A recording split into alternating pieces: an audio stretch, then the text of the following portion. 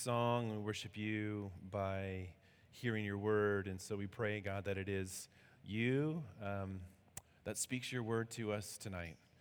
As we just sung about, we worship you all the day long, and the day is not yet over. So we continue to worship you now. And we pray these things in Jesus' name. Amen.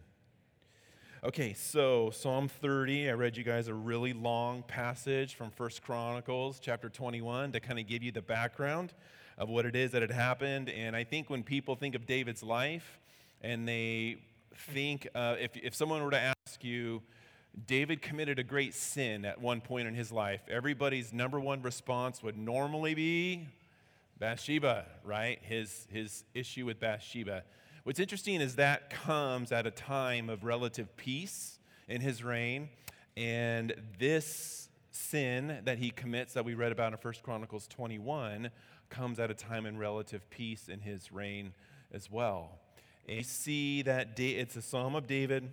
It's a song at the dedication of the temple. David was dead by the time Solomon actually built the temple, and it was dedicated. But after this situation that happened in 1 Chronicles 21 and 1 Chronicles 22, it begins to describe how David puts a tremendous amount of work and effort into the preparation of the temple. He basically does everything that a good father would do in order to set his son up for success. He plans out the plot of land. He gathers together all of the materials. He gets all the workers of the materials. Like everything is in place. He just knows that he can't do it. It's like he's working as if he's going to do it, but he knows that he can't because God has told him, you're a man of bloodshed. You will not build the temple, but your son will come after you, and he will.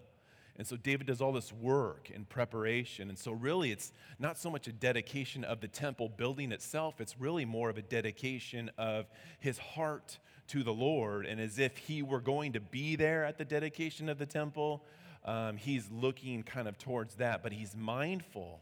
He's incredibly mindful of what it was that he had done and the grievous sin that he had committed in taking the census of the people of Israel. And this psalm gives us a picture into why it was such a grievous sin, because it's not against the Old Testament law to take a census of the people, but I think in this psalm we see the condition of his heart and the motivation for why he did it, and that's why it's wrong in the eyes of the Lord. So we'll read through Psalm 30, just 12 verses, and then we want to go back and just draw a few things out of it. A Psalm of David, a song at the dedication of the temple. I will extol you, O Lord, for you have drawn me up and have not let my foes rejoice over me. O Lord my God, I cried to you for help, and you have healed me. O Lord, you have brought up my soul from Sheol. You restored me to life from among those who go down to the pit. Sing praises to the Lord, O you his saints, and give thanks to his holy name. For his anger is but for a moment, and his favor is for a lifetime. Weeping may tarry for the night, but joy comes with the morning. As for me, I said in my prosperity, I shall never be moved. By your favor, O Lord, you made my mountain stand strong. You hid your face, I was dismayed. To you, O Lord, I cry, and to the Lord I plead for mercy. What profit is there in my death if I go down to the pit? Will the dust praise you? Will it tell of your faithfulness? Hear, O Lord, and be merciful to me. O Lord, be my helper. You have turned for me my mourning into dancing. You have loosed my sackcloth and clothed me with gladness, that my glory may sing your praise and not be silent. O Lord my God, I will give thanks to you forever. I titled this message tonight, A Song for the Stumbling. It's really, you think about what it was that David had done, the grievous sin that he had committed against the Lord, and the writing of this psalm in response to what it was that had occurred between him and the Lord and what he had done. And so I'm going to have one finger in 1 Chronicles 21 because we're going to refer back to several points of it throughout Psalm 30 because I think it's helpful to identify as he writes this song, being able to think of some of the specific things that occurred in 1 Chronicles 21 and that helped him write what he wrote, but yet even through this stumbling, as grievous as it is, he ends the psalm on a note of hope and praising the Lord forever. And I think that's good for us to remember because I find a lot of comfort in that. I'm a man who is prone to stumbling. I'm a man that is prone to giving into temptation and sin, just like the rest of you, all of us. And there's a song to be sung for all of us as we walk this Christian life. We want to glorify God. We want to sing his praises, but as we stumble and we commit sin, and even when you consider what it is that David had done, even grievous sins, and yet the mercy of God is always on display, just being magnified, even through our stupidity and our giving in to temptation and being lured in and drawn away, enticed by our own sinful desires. So David would open up here, I will extol you, O Lord, for you have drawn me up, and you have not let my foes rejoice over me. This would be a reference back to 1 Chronicles 21:13. If you remember, David is given three choices. 3 years of famine, 3 months of devastation by his foes, by the sword, or 3 days of pestilence by the angel of the Lord. And so he chooses the pestilence of the angel of the Lord, and really David is describing his thankfulness that he had not fallen into the hand of his foes. God could have just said, because of what you've done, I'm going to cause your foes, the enemies that surround you, to come in and to destroy you for 3 months and take all that it is that you possess. But that wasn't the only, in God's mercy and his kindness, he actually gave David a choice of what it is that he was going to face for what it is that he had done. And so David, in a way, is actually rejoicing. I extol you. This is a word. Extol is a word of worship. It's a word of praise that he's giving to the Lord. I extol you, O Lord, for you have drawn me up and have not let my foes rejoice over me. O Lord, my God, I cried to you for help, and you have healed me. O Lord, you have brought up my soul from Sheol and restored me to life from among those who go down to the pit. You think about the fact that at one point in that story, the angel of the Lord in verse 15 of 1 Chronicles 21 says that God sent the angel to Jerusalem to destroy it. Well, David is in Jerusalem at this time. And so David knows that if the angel of the Lord comes to Jerusalem to destroy it, and David is in Jerusalem, David is going to be destroyed. Physically, his life is going to be taken from him. He's pleading with the Lord, do not send your angel to destroy not only the city, but don't send your angel to destroy me in the city. And so you see how his words are very clear as he's crying out to the Lord in verse 2 and 3 of Psalm 30. You have brought up my soul from Sheol. You restored me to life from among those who have gone out into the pit. God was incredibly merciful and gracious to him in hearing his prayer. It's actually,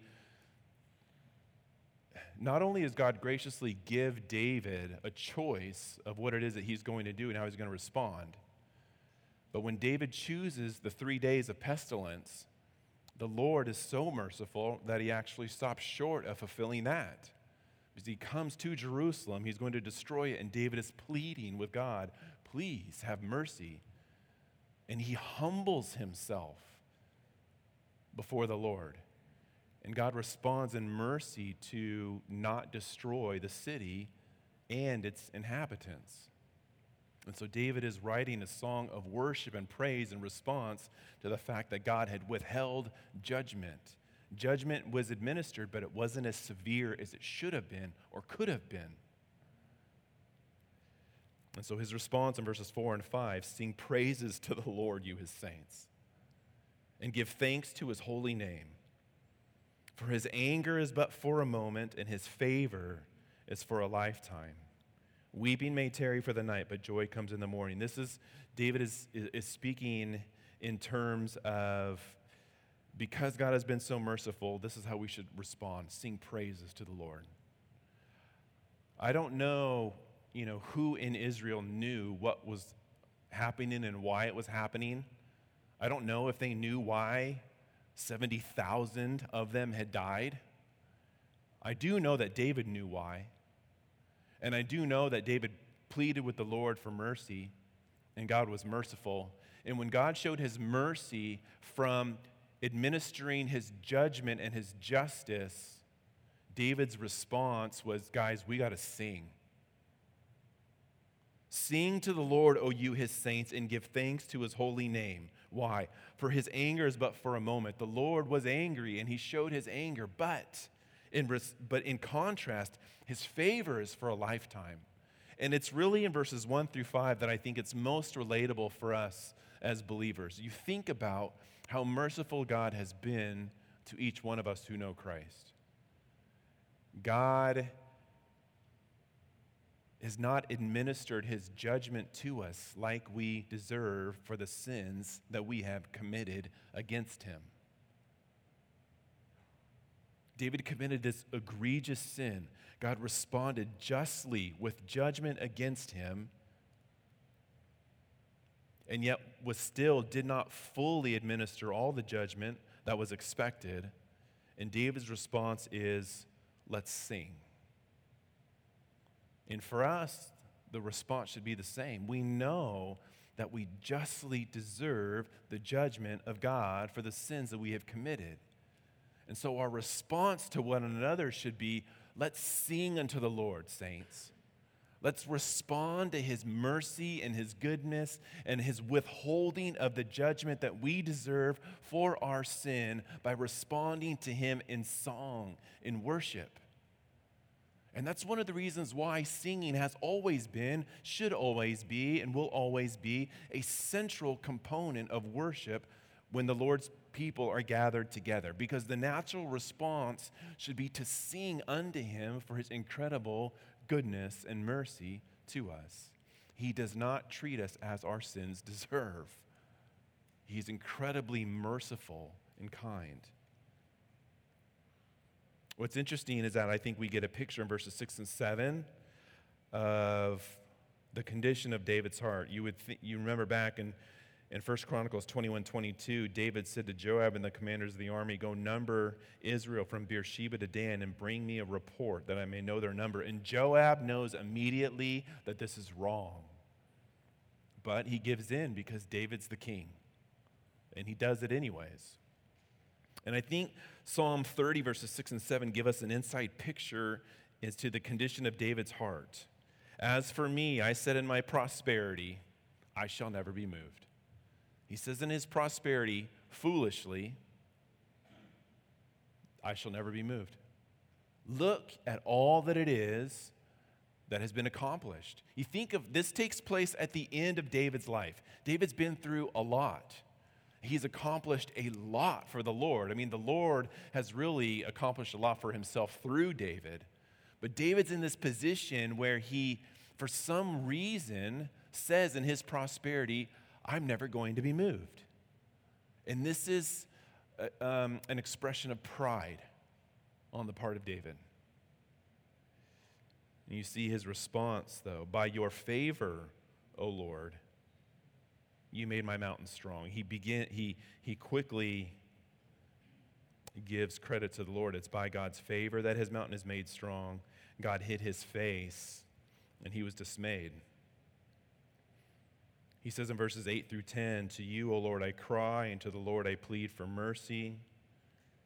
And this is really, I think, represented well in 1 Chronicles 21, 13, and 17. This is where David realizes what it is that he's done, the sin that he's committed. 21:13, 1 Chronicles 21:13. Then David said to Gad, I am in great distress. Let me fall into the hand of the Lord, for his mercy is very great. But do not let me fall into the hand of man. And verse 17, and David said to Gad, was it not I who gave the command to the number of the people? It is I who have sinned and done great evil. But these sheep, what have they done?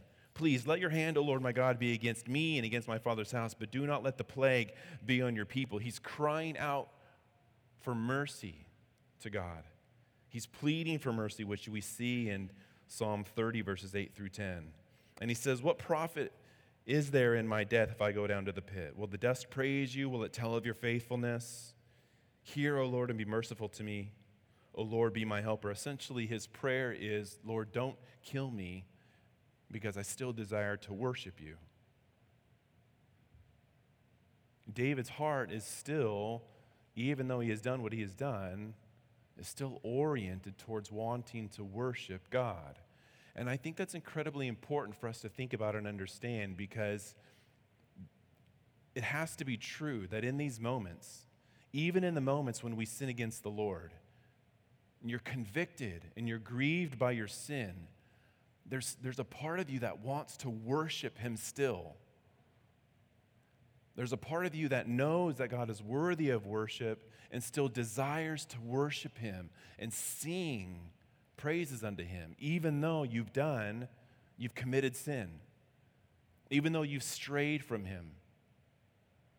You still respond with, God, be merciful to me, because my heart's desire still, part of me wants to worship you. And I think it's, what's assumed throughout all of this is that David is doing this, and he's writing this song, but he's doing it in a position where it's actually couched like in words of prayer.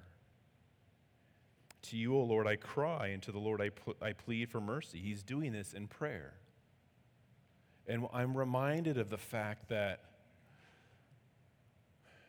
prayer is the unfailing blessing that the believer always has. You think about David and his sin, and yet he still turned to the Lord in prayer. I mean, when you stumble and you fall, you can pray. When you're overcome with worry and fear, you can pray. When you've done wrong and you against the Lord or against someone else, you can pray.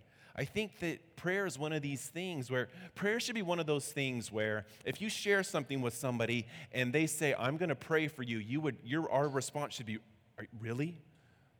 You're really going to pray for me?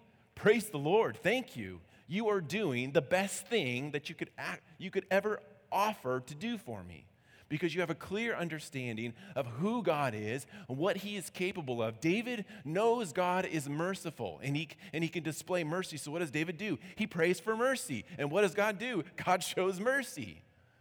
So why would we not then also be encouraged in our moments where we need the Lord and we need his help to pray to him? Why would we not do that? Why would we not be so encouraged and be so happy and joyful when people say, I'm going to pray for you? Knowing that they're doing the best thing that they can possibly do. They're going to the one that can actually do something about the situation. God is without limit. He can do anything. And so we're mindful of that when we come to him in prayer. Even in this moment, David is convicted. His eyes are open to the egregiousness of his sin.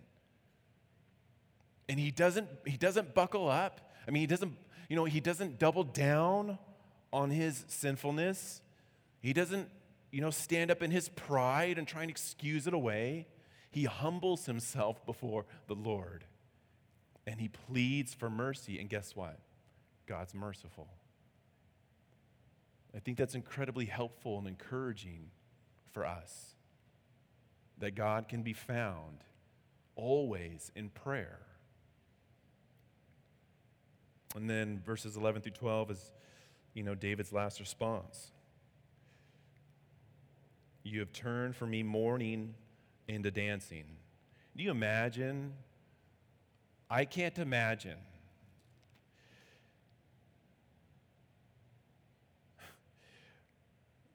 First Chronicles 21:14. So the Lord sent a pestilence on Israel, and 70,000 men of Israel fell. David's sin cost 70,000 people their lives. What kind of mourning would you be in if you were the king of a nation and you had this real clear understanding of your relationship with God, the position that he had put you in and the repercussions that you could bring upon your nation based upon your faithfulness or disobedience, unfaithfulness to the Lord. And you were unfaithful, and 70,000 people died. What kind of guilt, what kind of mourning would you be in? And David says, you have turned my mourning into dancing. Why? Because it wasn't as bad as it wasn't as bad as it should have been and could have been. David is able to see, even in the just judgment of God being administered, David can still see how merciful God was. It's like David always had an eye out for how good God was. You have turned my mourning into dancing. You have loosed my sackcloth, right? He had been mourning sackcloth and ashes. I'm taking it off. I'm redressing myself. But you have clothed me with gladness, that my glory may sing your praise and not be silent. O Lord my God, I will give thanks to you forever. And the psalm ends with this cry of eternal thanks. I think of this and I see a song of God's mercy. This is David's song of God's mercy, that God doesn't judge to the extent that he should and could. And the response is the song of eternal joy. O Lord my God, I will give thanks to you forever. I mean, as long as David has life in that body, I am sure that he is mindful of how good God had been to him. And I think that's really helpful for us. Always think and consider how good God has been to you. He has not treated us as our sins deserve. Not even at the moment of salvation, not even the sins that you committed yesterday or last week or this morning or just before you got here. He is exponentially more merciful and gracious than we deserve. And that leads to a song of eternal praise, which we will give to him when we go to be with him in eternity. Let's pray. Father, I thank you for your word. We thank you for it being preserved for us. We thank you for the voice that we hear from you when we read as you speak. And it's my prayer, God, that you would help us to take these things to heart. As your word has gone out, we're trusting, God, that you have done what you desire for it to do tonight, and we leave that in your hands, Lord. But one thing we do ask and pray, God, create within us a song of eternal joy because of the mercy that you have shown to us in diverting your judgment away from us and pouring it out upon the Lord Jesus Christ in our place. This song we can sing because of the work of Christ. We have not received the judgment that we deserve. He has received it. He has paid it in full. And so we can sing this song that we will give thanks to you forever. And so help us, Lord, to sing with a thankful heart now. We ask and pray these things in Jesus' name. Amen. We stand and sing.